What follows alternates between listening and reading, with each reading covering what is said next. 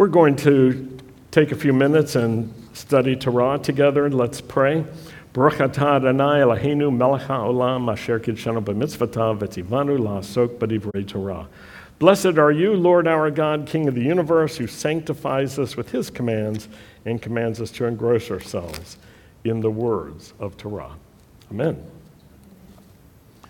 Sometimes we get lost or trapped in an either-or argument where we're told we have to pick either this or that, and yet it may be that it's a false choice.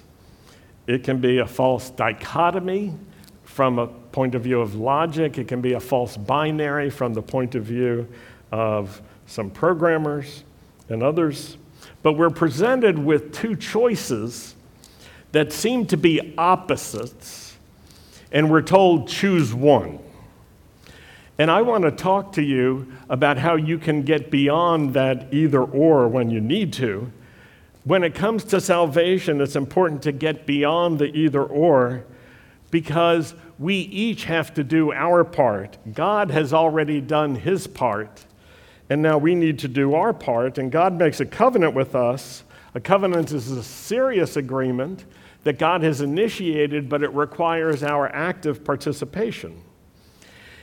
And it's like this, that God has made a contract with humanity about how we can be rescued, and he set the terms. One of the terms is he will provide the atoning sacrifice. And he did this while we were still far away from him. Let me read to you two scriptures. You can turn to Romans 5, verse 8. God demonstrates his love for us in this way. While we were still sinners, Messiah died for us. And then Isaiah chapter 43, verse 1, puts it this way. Now, thus says the Lord, he who created you, O Jacob, he who formed you, O Israel, fear not, for I have redeemed you. I have called you by name. You are mine. And in Isaiah, we also find out that God calls us by name even before we knew him. And so there is this theme that God has started first. He's taken the initiative to express love. And not only that, he's recognized that we have not been able to keep the covenant with him, and we need a covenant that is even greater than the covenant at Sinai. That's the new covenant that we need. So the Lord says, I called you by name. So our part is to enter into the agreement. I'll compare it to this. It's like there's an agreement and we need to sign on all the places where your signature is required. We need to initial all the places where your initials are required. Otherwise, it's an unexecuted agreement, and you don't have a real agreement that you get the benefits of. Now, this week's Torah portion helps us think about this, about the idea that God has his part, we have our part, because it's not an either-or, it's both together, and that's why I chose the title today, Both Sides Now. Let's read in Exodus about the two parts, and then we'll look at some New Covenant scriptures and see the same topic. So turn to Exodus chapter 27, verses 20 and 21.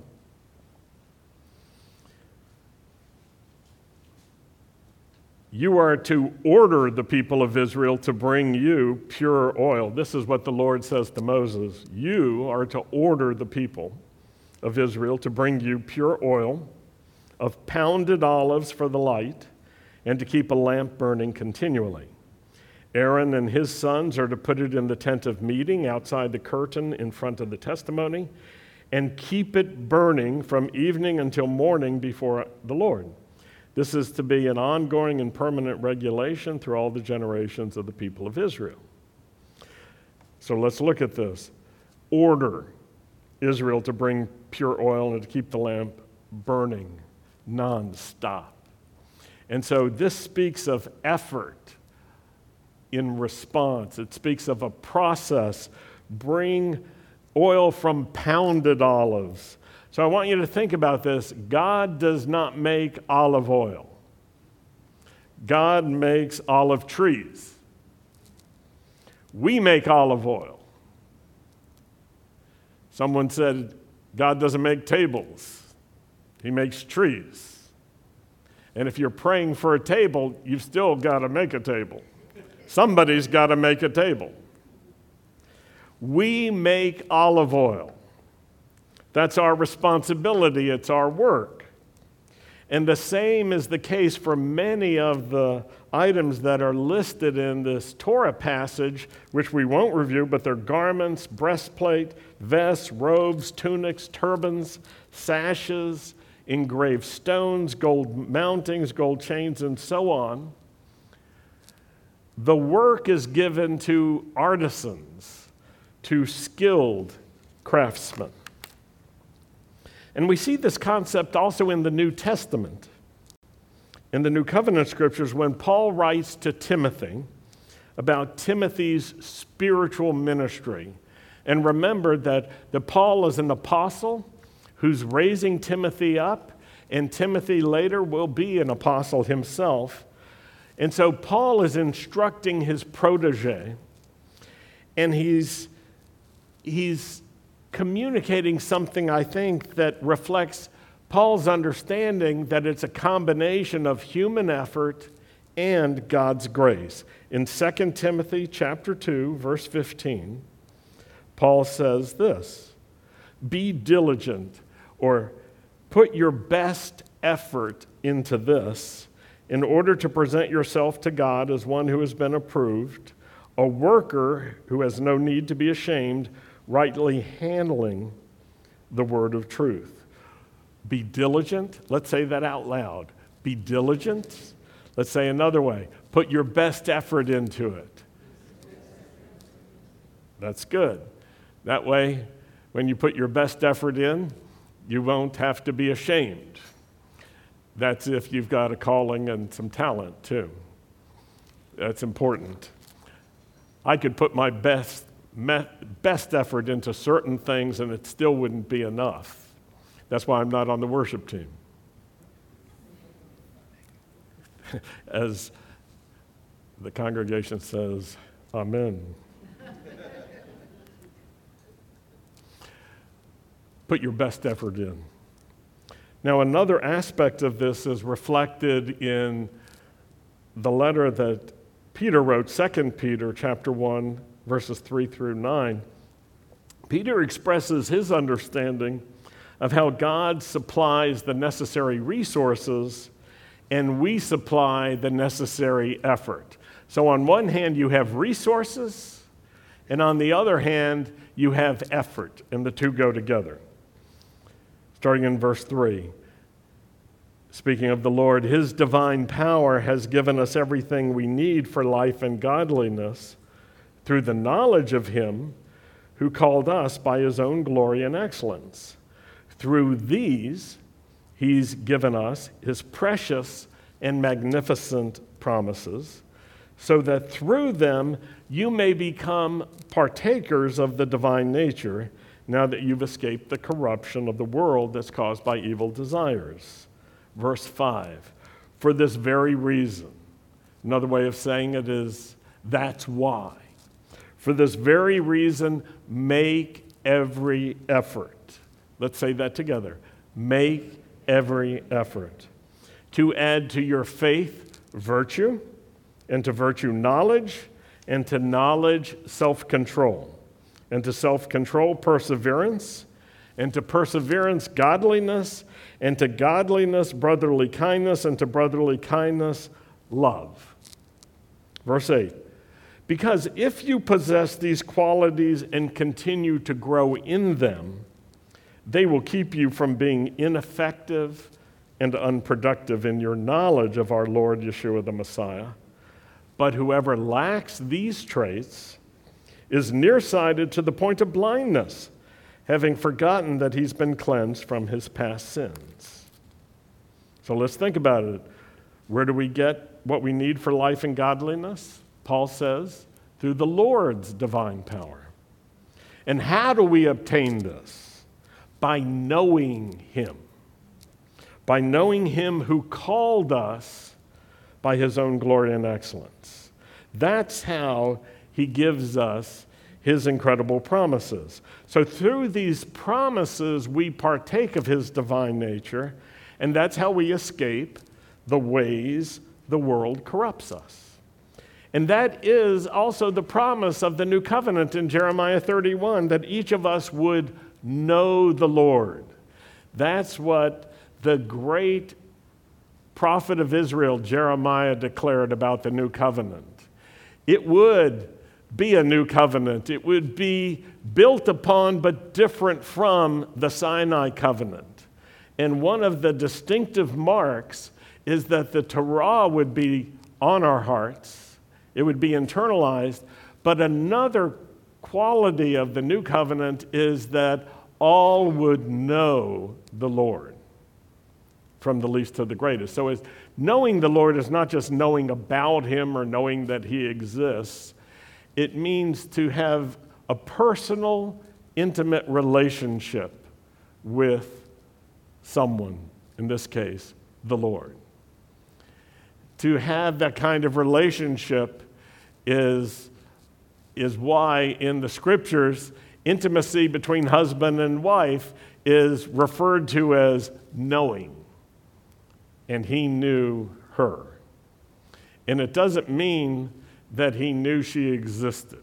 It is important to know that God exists. But that is not the stopping point any more than it is enough for a husband to know that his wife exists. I like to prove this sometimes in conferences. I ask all the husbands to turn to their wife and look them in the eye and say, I know you exist. And see what happens. And usually nothing happens.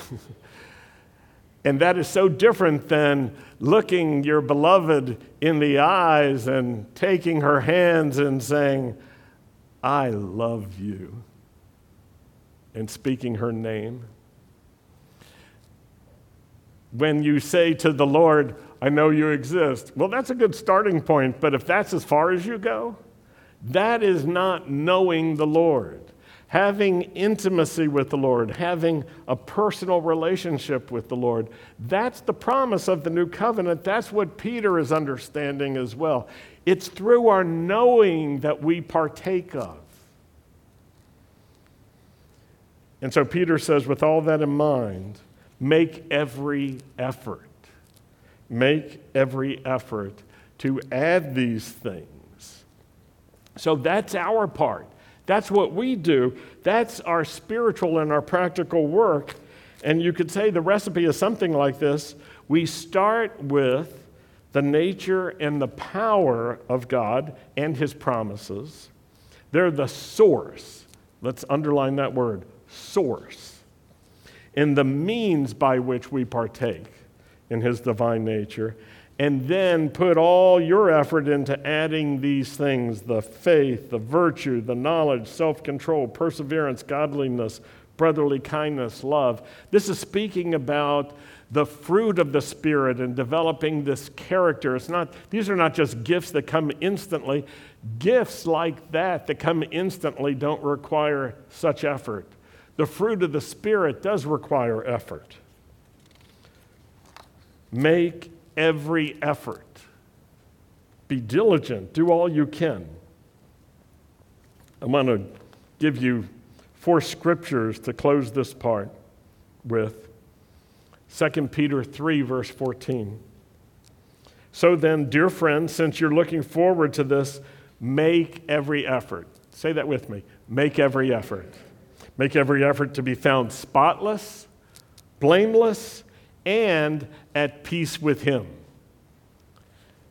That was useful for me this week as I was remembering. It was actually last week, I think, that it happened, but I lost my peace. And I had to make every effort to get it back. Make every effort. Make every effort. 2 Peter chapter 1, verse 10, therefore, my brothers and sisters, make every effort to confirm your calling and your election, for if you do these things, you will be, and then it goes on. Hebrews chapter 4, verse 11. Let us, therefore, make every effort to enter that rest, so that no one will perish by following the example of the rebellion and disobedience in the wilderness. And then in Luke, last verse from this, Luke chapter 13, verse 24, make every effort to enter through the narrow door, because many, I tell you, will try to enter and will not be able to. So, Mishpachah, we need to be clear about something here. We don't have what it takes to save ourselves. We can't make a sacrifice that's adequate for our own atonement. We don't have it. And all of these things together help us appreciate what God has done by giving us the new covenant and by making it possible for us to be reconciled to God through the atoning sacrifice of Yeshua. Now, what is our part? Our part, our response to God, is to trust God. That's to have faith in Him. Our loving Him, our walking with Him, learning His ways, doing His will, that's our part. Without faith, it is impossible to please the Lord. Faith is not just believing in an abstract theological doctrine. Faith is a relationship word that means to trust. To have faith in God is not just to believe that He exists. It goes far beyond that. It means to be faithful to God who is faithful, to trust the Lord, and to live in such a way that our lives reflect that trust. That's our part. Now, I want to shift gears a little bit because I want to continue with the idea of doing our part, but it's in a completely different direction. And I want you to be alert. I want you to be cautious during this season. We've been praying about being alert and being careful, not fearful. There's a difference between being alert and being terrified. They're not the same thing. And I just want to share a word of caution with you and to encourage you to pay attention, especially about things that, everyday kinds of things that you're normally at risk for and vulnerable for, such as the danger of falls. A number of people have fallen recently and injured themselves. And that's not an extraordinary thing, but there's been a lot lately. And also, as I was driving the other day, I remembered these words of caution from my mother. You probably heard these from your mother. Look both ways before you cross the street. And if your mother didn't say that to you, I will fill in for her. Look both ways. Now, that seems like such a mundane and juvenile caution.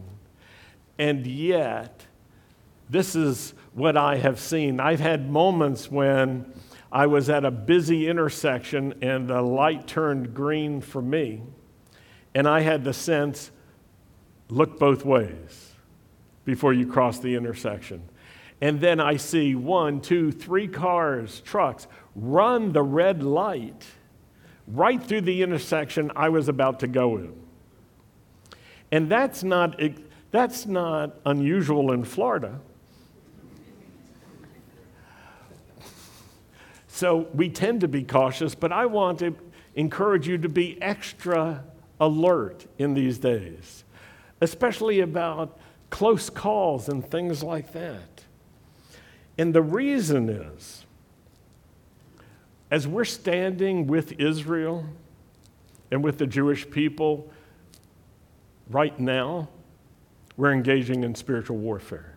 We enter into intense spiritual warfare. Standing with Yeshua the Messiah brings us into spiritual warfare. It puts us right in the middle of spiritual warfare. And if you say, well, I didn't sign on for that, I want to tell you, actually, you did. That's what this covenant with God is all about, that we would be victorious in spiritual warfare. He's doing his part. We'll do our part. We'll recognize what's spiritual. We'll do our part. We'll put on the spiritual armor. We'll be alert. We'll pay attention. When we stand with the body of Messiah, when you stand with the Messianic movement, when you stand with our Messianic synagogue, with Beth Israel, this Messianic congregation, our mishpachah, that puts you into spiritual warfare. Now you add all that up together, and we need to be careful. Because when we take these stands, we are entering into spiritual warfare. And I believe that God is preparing many breakthroughs. He's preparing healings, and we've seen healings, restoration, recovery, reconciliation, renewal. He's bringing rewards and recompense. He's doing so much, and he will do even more. And I can ask you just to confirm that in your spirit. Do you have the sense that God is wanting to do even more breakthroughs and use you in a bigger way and do more through you? Well, that puts you into even more spiritual warfare. This is not an amusement park. Though there are moments when it feels like we're on a thrill ride of some sort. Years ago, I wrote these words. Who can discern between the warnings of the Spirit and the simple temptations of fear? Who can know the unknowable dangers that are facing us? When God is preparing for redemption, it is as if the rumor of deliverance proceeds even to the gates of hell. When the Lord wanted to deliver the children of Israel in Egypt,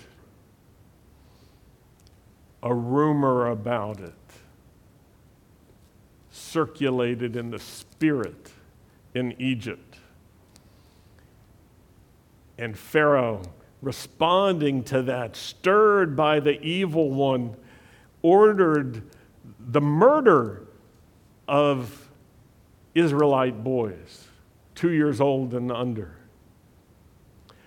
When the rumor of a redeemer coming for Israel during the times of the Romans, the same thing happened. And I want to tell you something. We need to be alert. Some people think that the state of Israel was founded after the Holocaust, and because of the Holocaust, that there was openness to it. But I want to tell you this, the Lord had decided to bring the children of Israel back to the land of Israel long before the Holocaust. And instead of a never again, what the Lord had in mind was never at all. But the Holocaust was, I believe, another example of the ways that the murderous spirit of evil responds to those rumors, those inklings of redemption and deliverance that the Lord is initiating and is about to do. If you think about it that way, God has great things in mind. No wonder Hamas continued in that Nazi terror. Because they're fighting against the redemption of the people Israel and all the world. Stirred by the same things. We have to pay attention to this. And it's not just at the global or cosmic level, it happens at the individual level too. How many of you have had some close calls recently? Anybody? Just a few of you? Good. Good, because you're still here. Good. You had a close call, and it was a close call, which meant you survived it, or it didn't happen. And I want to tell you, this is a time of intense spiritual warfare. It will work in many different areas of your life, and this is why you need all the armor of God. It's why we need to be full of the Spirit of God. We need to be standing with the Lord. We need to understand the benefits of the Lord and how God works on our behalf. And I just want to tell you, be alert. Be careful out there. Don't give in to fear. God hasn't given us a spirit of fear, but of power and love and a sound mind. So let's pray. According to Psalm 90, verse 12, Lord, teach us to number our days that we may gain a heart of wisdom. Thank you, Lord, for stirring our hearts and spirits. Thank you, Lord, for entrusting us with genuine responsibility and with real power, giving us assignments. Lord, it's our heart that we could serve you with all of our heart, soul, and strength, and with gladness and joy. In Yeshua's name we pray. Amen. Amen. We're going to close now with Aaron's blessing. Please rise. And I want to thank everyone and people here in the sanctuary and people all over the world who are sending words of encouragement to us. And I just want to say, keep them coming. We really are encouraged by your encouragement. Thank you so much. And we are grateful for your financial support. If you want to stand with us financially, you can find out all the information at our webpage, bethisraelnow.com/giving. We're going to close with Aaron's blessing. Yivarechecha Adonai v'yishmerecha, Ya'er Adonai panav elecha v'yichunecha, Yisa Adonai panav elecha, v'yasem lecha shalom. May the Lord bless you and keep you. May the Lord cause the light of his face to shine upon you and be gracious to you. May the Lord lift up his face to you and give you his peace. In the name of Yeshua we pray.